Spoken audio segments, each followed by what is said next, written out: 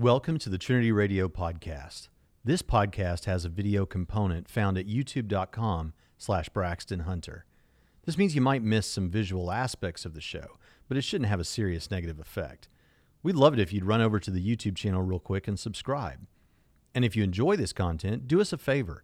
Take a moment to give us a 5-star review on iTunes and mention a couple of things you like about the podcast.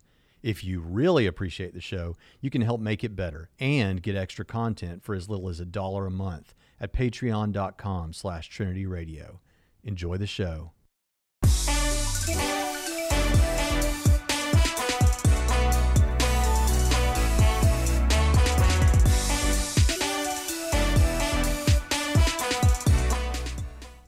Welcome to Trinity Radio. I'm so glad you're here on the channel that loves atheists. I'm Braxton Hunter, and today we're going to be talking a little bit about some tweets from the genetically modified skeptic. I'll just call him Drew from now on, probably. And I have to say, I kind of like Drew. Drew has always been really friendly. He's even sent me some friendly feedback, or not feedback, but responses before. So seems like he tries to be a nice guy. But today he's talking about William Lane Craig and what William Lane Craig has to say about demons and demonic possession. And Drew finds this appalling and dangerous and abuse. And Drew is the one, and all of the people like him, who have to pick up all the pieces when people like William Lane Craig get done talking about the idea of demonic possession. So we're going to just go ahead and jump right into it, and hopefully this will be beneficial to you. So Drew says, this is still fairly recent as of this recording on his Twitter page. It's like only a couple of tweets down. And he says, just going to throw it out there as a reminder that William Lane Craig, quite possibly the most revered authority on apologetics among Protestants, probably, believes that demon possession, which looks like mental illness, is real and requires exorcism to fix. This is dangerously ignorant. Now, here's the thing. It is true that many people in the atheist community find this absolutely absurd, that we would believe in the Christian God, and then, of course, that we would believe in demons and angels and all these kind of things. And there's a lot of mockery that goes on as a result of that.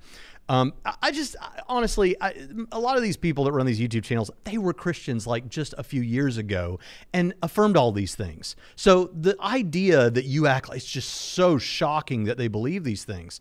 I mean, I guess now from your new perspective, looking back, you might think it's shocking or find it shocking, but it's not like you weren't in this culture not too long ago. Not all of you, but some of you. And I think Drew was. I mean, he went to a Christian college and stuff. So, I mean, come on. You're aware of this. It's not surprising. And another reason it's not surprising that William Lane Craig would be talking about this and other Christians is because it is a system-dependent belief. Christianity affirms the authority of the Bible, and the Bible says a lot about demons. Big shock that we believe Christian stuff. Not too long ago, another atheist YouTuber thought it was odd that in one of my videos I said, yeah, we're Christians, expect us to say Christian stuff. And he's like, why would he say that? That doesn't make any sense. Because of stuff like this. Yeah, it shouldn't be surprising that we say Christian stuff. In fact, I just want to show you something that I think is kind of funny. Here's a guy. There was a Twitter guy. See, I never spent much time on Twitter. It's toward the end of the day. I'm being casual, so if I'm a little snarkier than usual, that's not my intent. But it's my co-host coming out in me.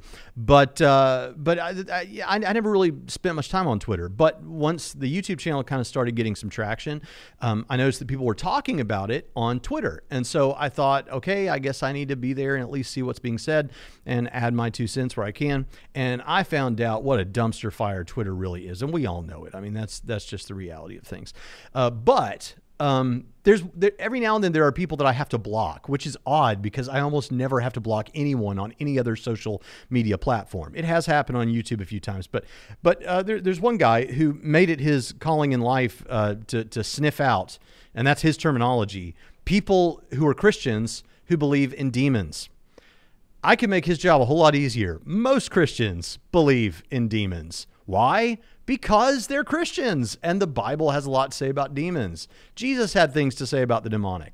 So anyway, this guy discovered that I believed in demons and had a conversation. I mean, he kept on Twitter just arguing with another atheist YouTuber, Shannon Q, because Shannon Q was saying that people are not, just because someone believes in demons, just because people are Christians and are believers and they're religious doesn't mean that they like have a mental disorder or something.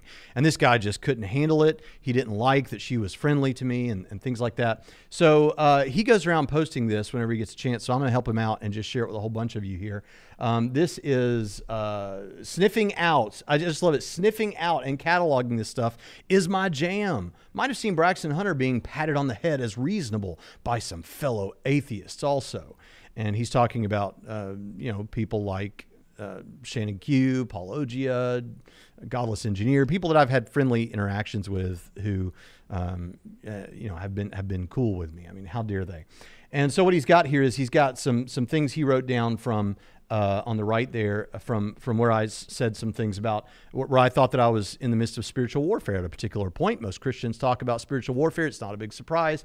And I felt like I was in the midst of some spiritual warfare, a demonic attack from the enemy. And as a result, I think prayer is a good thing to do in such a situation. By the way, this is what Paul says to the Corinthian church, that he had a messenger of Satan and prayed to be delivered 3 times and all these kind of things. So this is totally biblical. This is just something you can expect. He's also got a thing here from Randall Rouser, where Randall Rouser is talking about something to do with demons.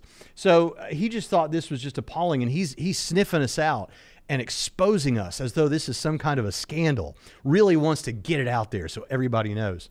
And I'm happy to let everyone, there's no scandal. Like, I'm not ashamed to tell you this, that I believe in angels and demons.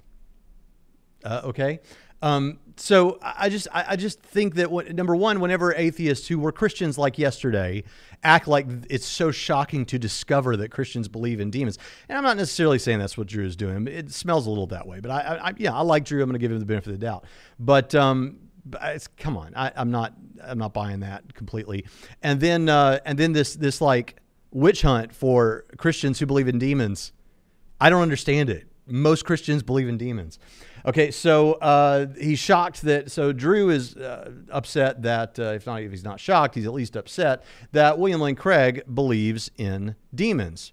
Now, I'm going to let the cat out of the bag here. The important issue here is whether or not demonic possession or oppression is a real thing, right? You can call it abuse. You can say it's horrible that William Lane Craig is talking about it. You can find it unbelievable and offensive, and you've got to pick up the pieces and all these kind of things. We'll get to that. But if it's true, if it is, much of what Drew says falls away. If it's true, then taking that into account isn't necessarily abuse. In fact, it would be helpful. It'd be a good thing to have in your awareness and perhaps in your arsenal as you're trying to help people. Now, one of the things that you'll get from psychiatrists working on this is that there have certainly been abuses. I'm talking about the subset of psychiatrists that actually believe that demonic possession is a real thing and are investigating that, doing research into that, is that there have certainly been abuses. We all agree there have been abuses. That doesn't mean, though, that there have to be abuses. It's like saying there were people in the 20th century who are running around doing frontal lobe lobotomies on people in an abusive way, way more people, there's all kinds of people doing these lobotomies. And therefore, since that was abusive, brain surgery is intrinsically abusive, and we should never mess with people's brains or study people's brains. All right, that would be absurd, right? And in the same way, if the demonic is real, then though there have been abuses, and I will join you, Drew, in chasing down abuses where people are exercising demons for ridiculous, every little ridiculous thing. I agree with you about that. I'll be your advocate alongside you with that. But that doesn't mean that William Lane Craig is doing anything wrong by speaking as though demonic possession, in his opinion, on his worldview, is a real thing, and that there hasn't been any defeaters for that yet. In responding to Neil deGrasse Tyson. I think that was from an interview that, I think he's referring to an interview that Craig did with Cameron Bertuzzi. So I think that's an important thing to say. What matters is it true or not? Now, let's go ahead and look at some other tweets that he went on. He tweeted several in a row. I've had to do that before because Twitter doesn't let you say a whole lot. He says he believes that mental illness, still talking about Craig, is real, but encourages his followers Here, I'll do it like this. He believes that mental illness is real, but encourages his followers to believe that demons can cause similar symptoms, including things like seizures. This idea has caused the abuse of countless mentally ill people throughout history. Those who encourage it encourage abuse. Now, there again, we're talking about abuse, and it's the question of whether it's, I mean, there have been abuses. There's no question about that. I will stand with you against obvious abuses when there's a locatable mental health issue or medical issue that obviously needs to be dealt with. I will stand with you against abuses and that sort of thing. But the question of whether it's always an abuse or suggesting that the demonic is real or that possession might be a real thing is always abusive is just raising the question of whether it's true or not. And that's obviously needs to be said. Okay, yet William Lane Craig, he says, is praised among Protestants as a brilliant intellectual to the point that where disagreement with him is often taboo. I mean, I don't get that. I disagree with Craig on some things. Most of the people I know disagree with him on some things. Doesn't mean he's not awesome. I'm one of those people, like, it's really cool. Let me get away from this for a minute.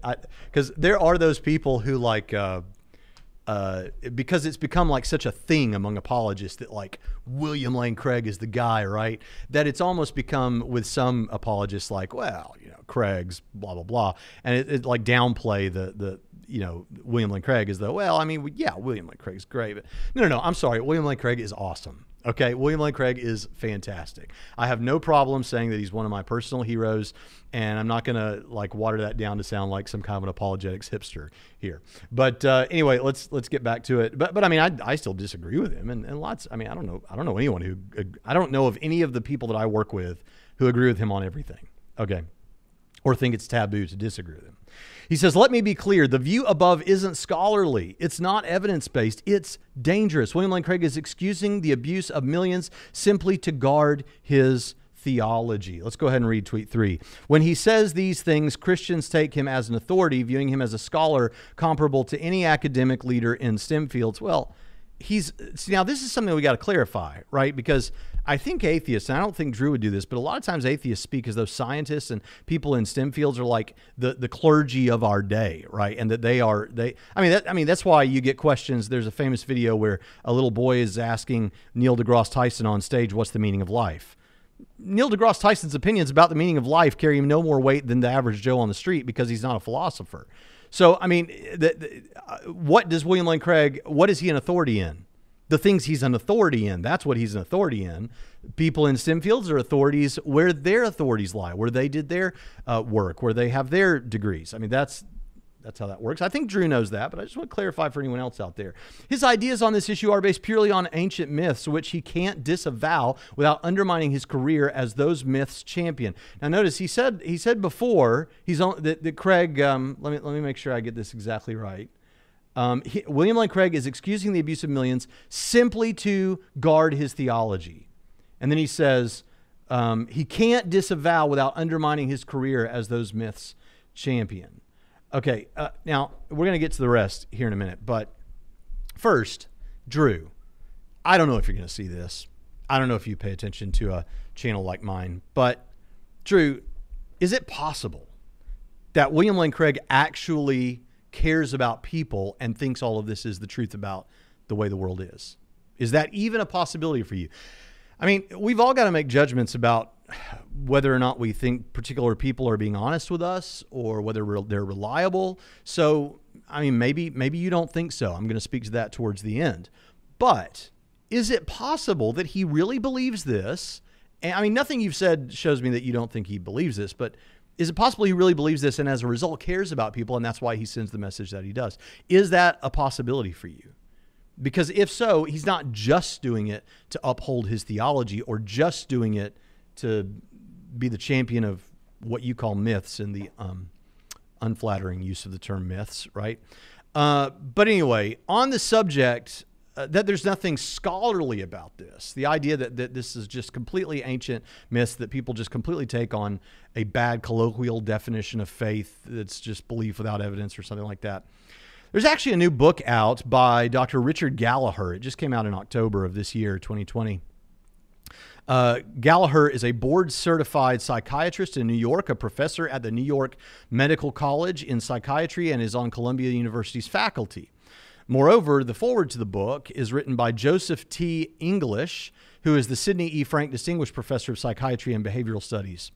And this is a book about his 20-plus year history. I should give you the title of the book, shouldn't I? Let me just, I don't, I'm in the middle of it, but Demonic Foes, yeah. This is his explanation of 20-plus years of looking into this, researching it at an academic level in a scholarly way, and don't take my word for it. Joseph T. English, again, Sidney E. Frank Distinguished Professor of Psychiatry and Behavioral Studies, says this about in the foreword about Gallagher's book. As his past academic chairman for many years, I can attest that Dr. Richard Gallagher is a multi-talented psychiatrist and a highly respected clinician who is also a valued teacher. He embarked on a serious, scholarly study long ago concerning the fascinating, if controversial, subject of suspected demonic possession.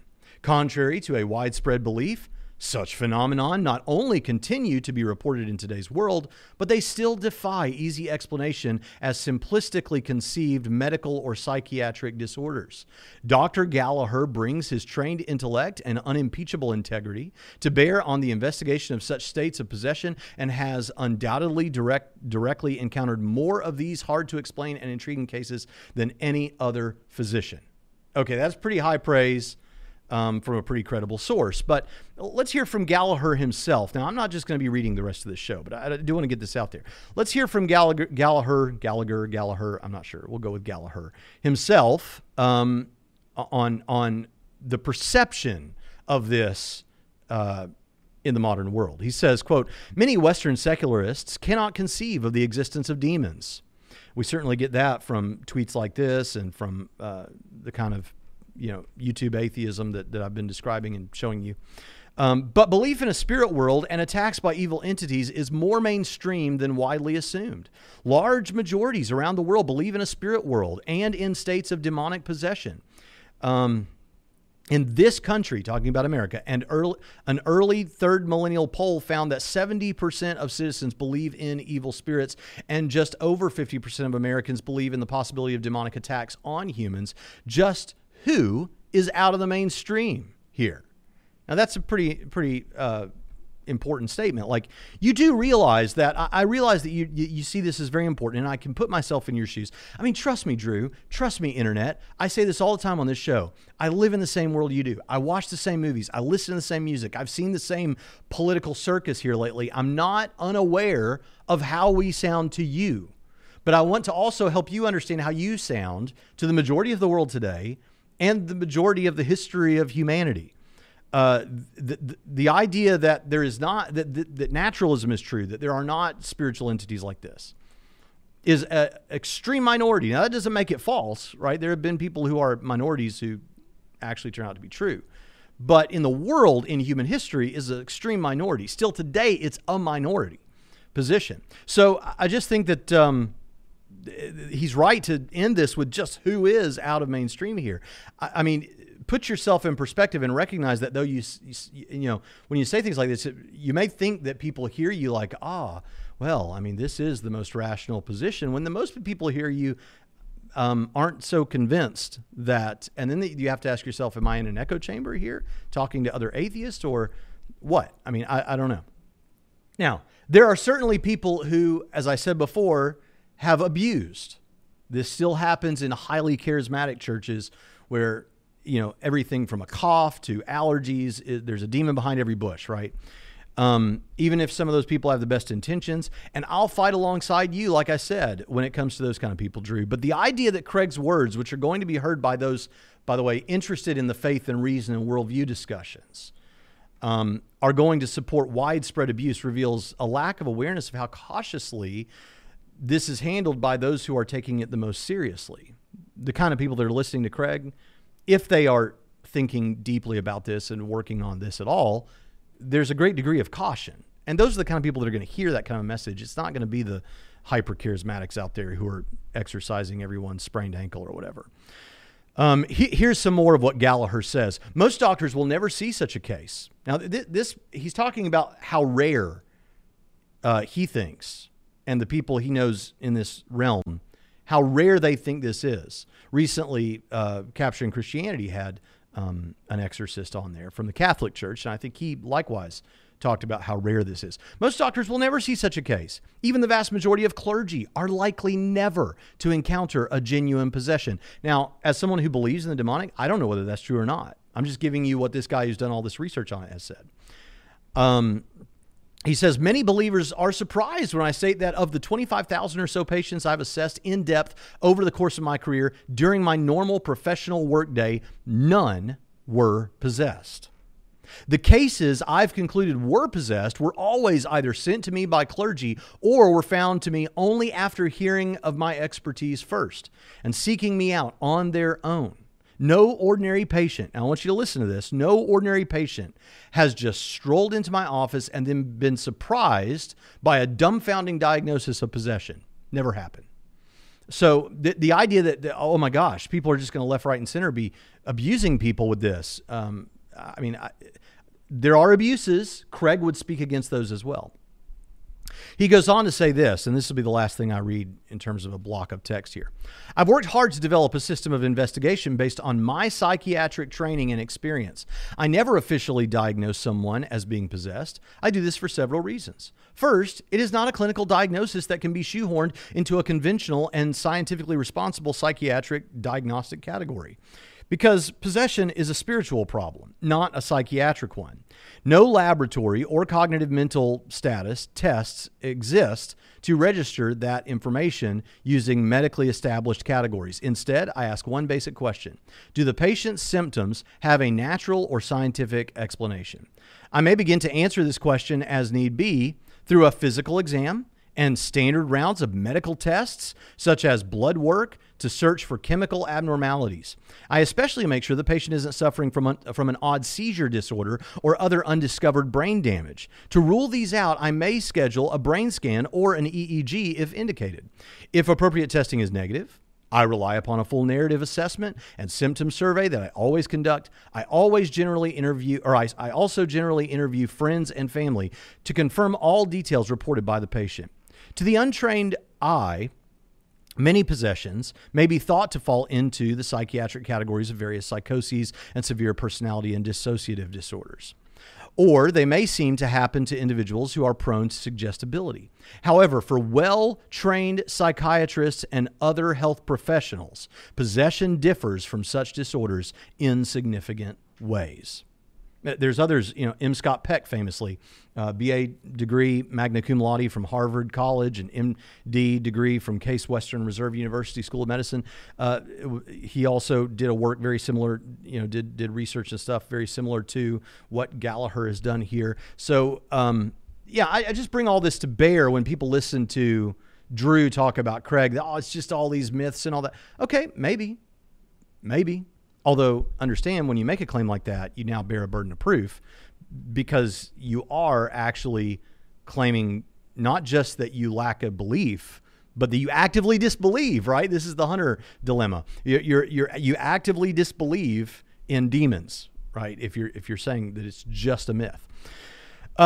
So let's look at tweet number 4, and let's see what tweet number 4. Let's go down here. Where did I do it? There it is. Oh, here we go. His encouragement of these ideas protects his career while harming those who trust his authority. This is an intolerable abuse of his influence. Use William Lane Craig's excuse of, you can't prove demonic possession isn't real if you want. You're leaving the rest of us, I think he meant, to clean up your mess. Okay. The rest of us have to clean up your mess.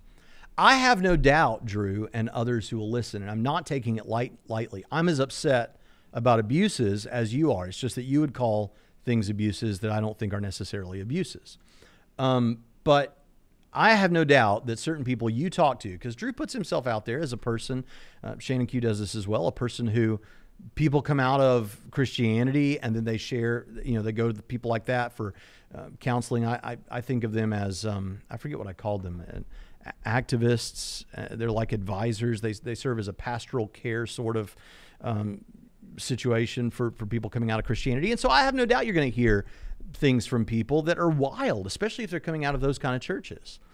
And I will stand with you against that sort of thing. I mean, keep in mind that for many of us who are Christian apologists, often the easiest thing for YouTubers, I'm not saying Drew does this, but the easiest thing for YouTubers who are atheists to respond to are the most extreme or fundamentalist examples of Christianity.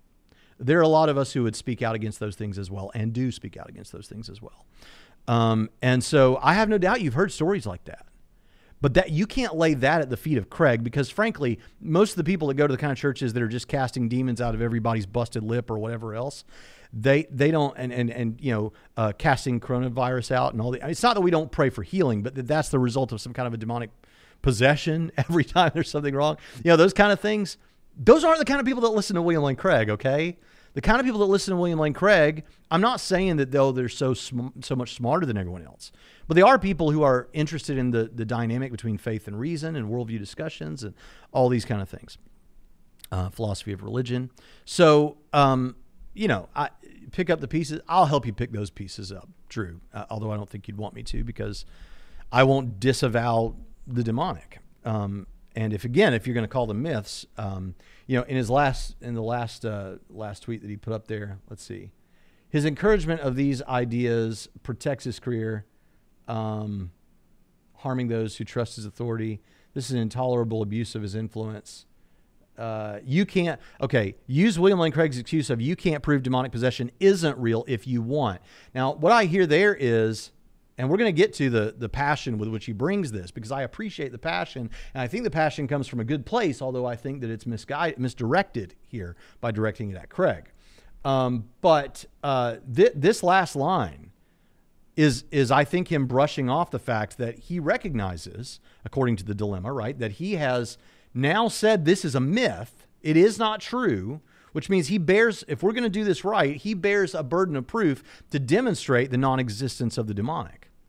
Yet he's not going to do that, so he's covering it up with passion, which is to say, you can say that all you want, I don't care. We're actually having to deal boots on the ground with people who are suffering because of this. Okay, but I do see that as a brushing off of the fact that you do bear a burden of proof there. But I just want to say something about William Lane Craig and Drew. Let me just say, Drew, I'm glad you stopped short of saying Craig's just in it for the money and opted instead for teaching this protects his career. Now, several times in this tweet thread, he's said things like, well, this just protects his theology, or this protects his myths that he's the champion of, and this protects his career. It sure sounds. I'm going to give you the burden of the burden of the doubt, the benefit of the doubt. I'm going to give you the benefit, not the burden of the doubt here, and assume you don't mean this. But because it is so often said, ideas like that apologists don't really buy even what they're selling, but they're just saying it because this is what this is how they make their money, or they're in it for the money, or whatever it is. Drew hasn't said that, at least not outright. And so I'm not going to saddle him with that. But let me tell you something. William Lane Craig is someone who I've spent time with. I was with him for 10 days in Israel, and I've been at conferences speaking with him. And this is true about him. This is true about Lee Strobel. This is true about Mike Licona. This is true about Gary Habermas. This is true about Sean McDowell, as best I can tell with these people that I've spent time with, and many others, Mary Jo Sharp, Mark Middleberg.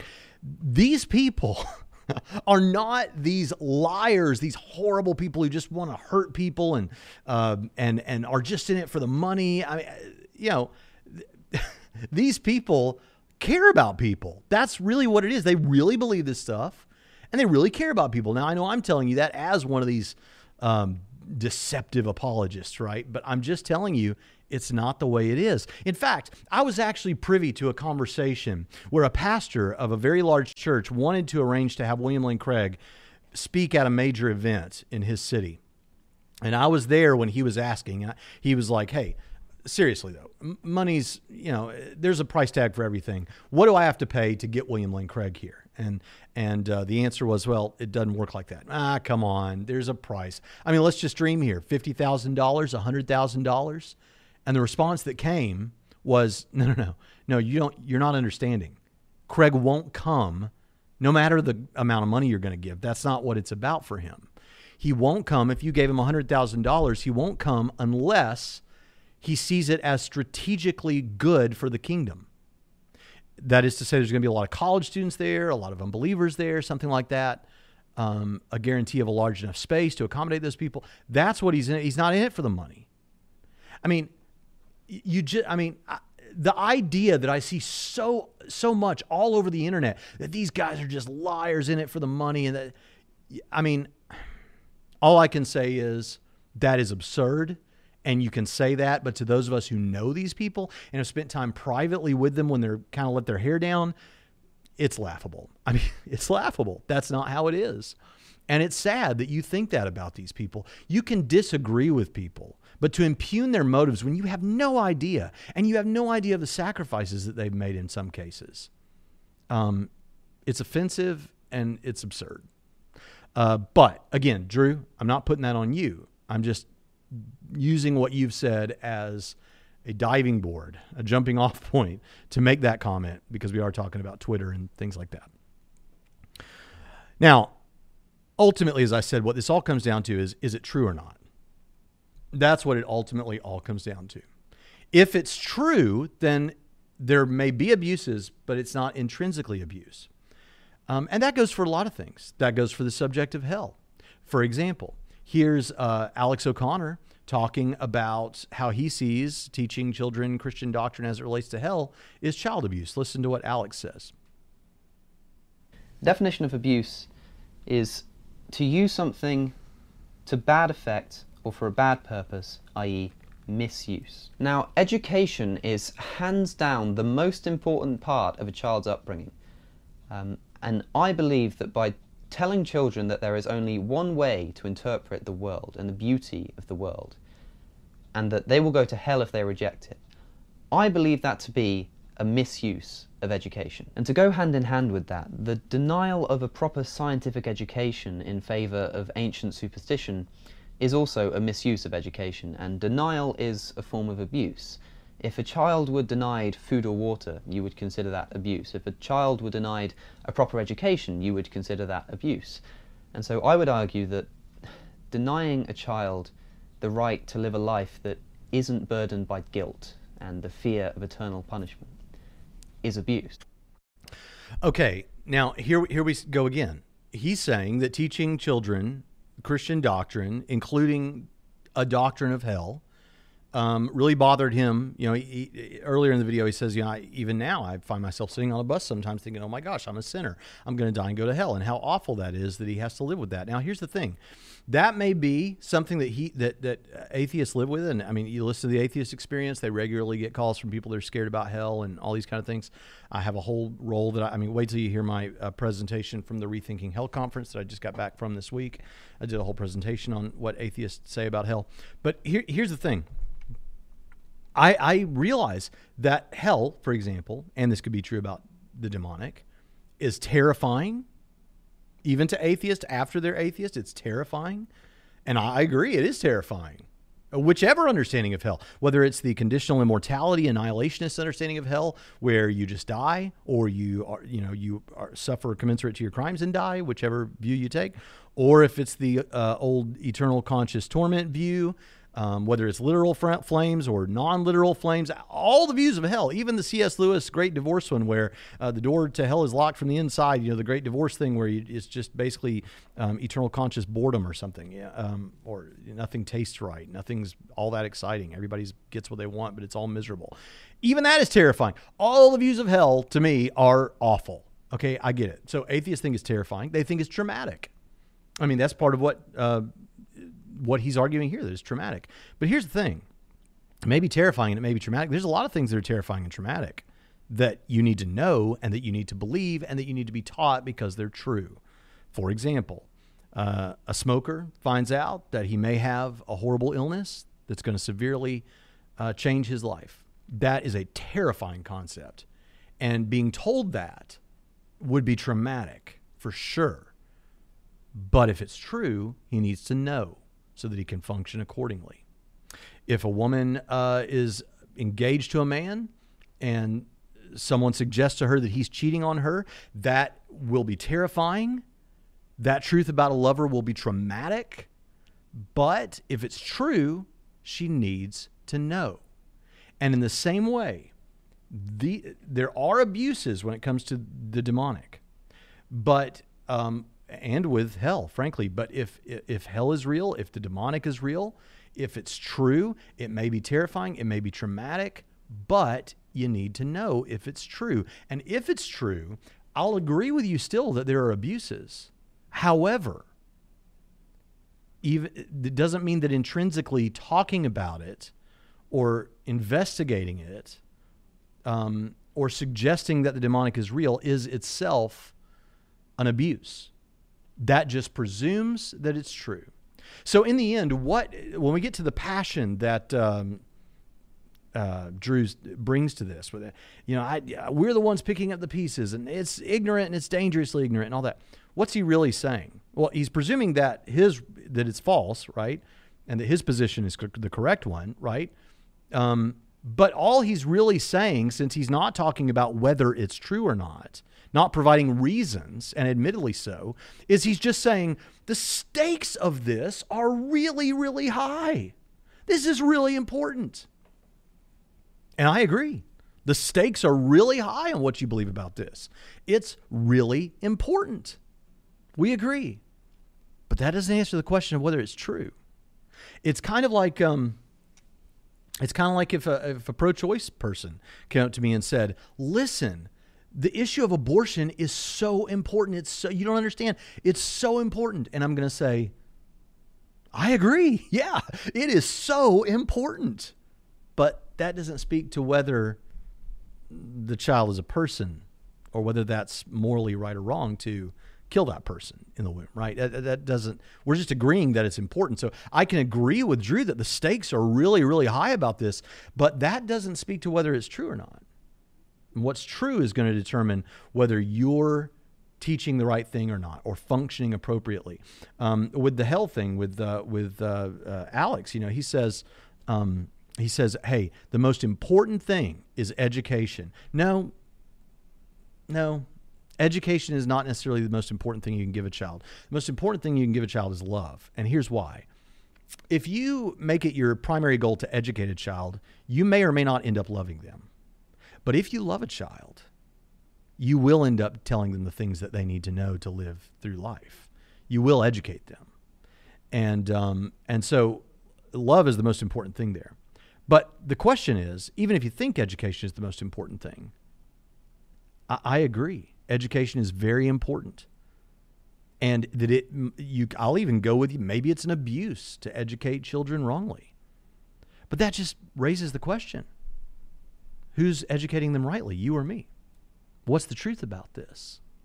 So, in a sense, I appreciate the passion, and I agree with the passion that Drew brings to this, because I care about people, and I think this is really important.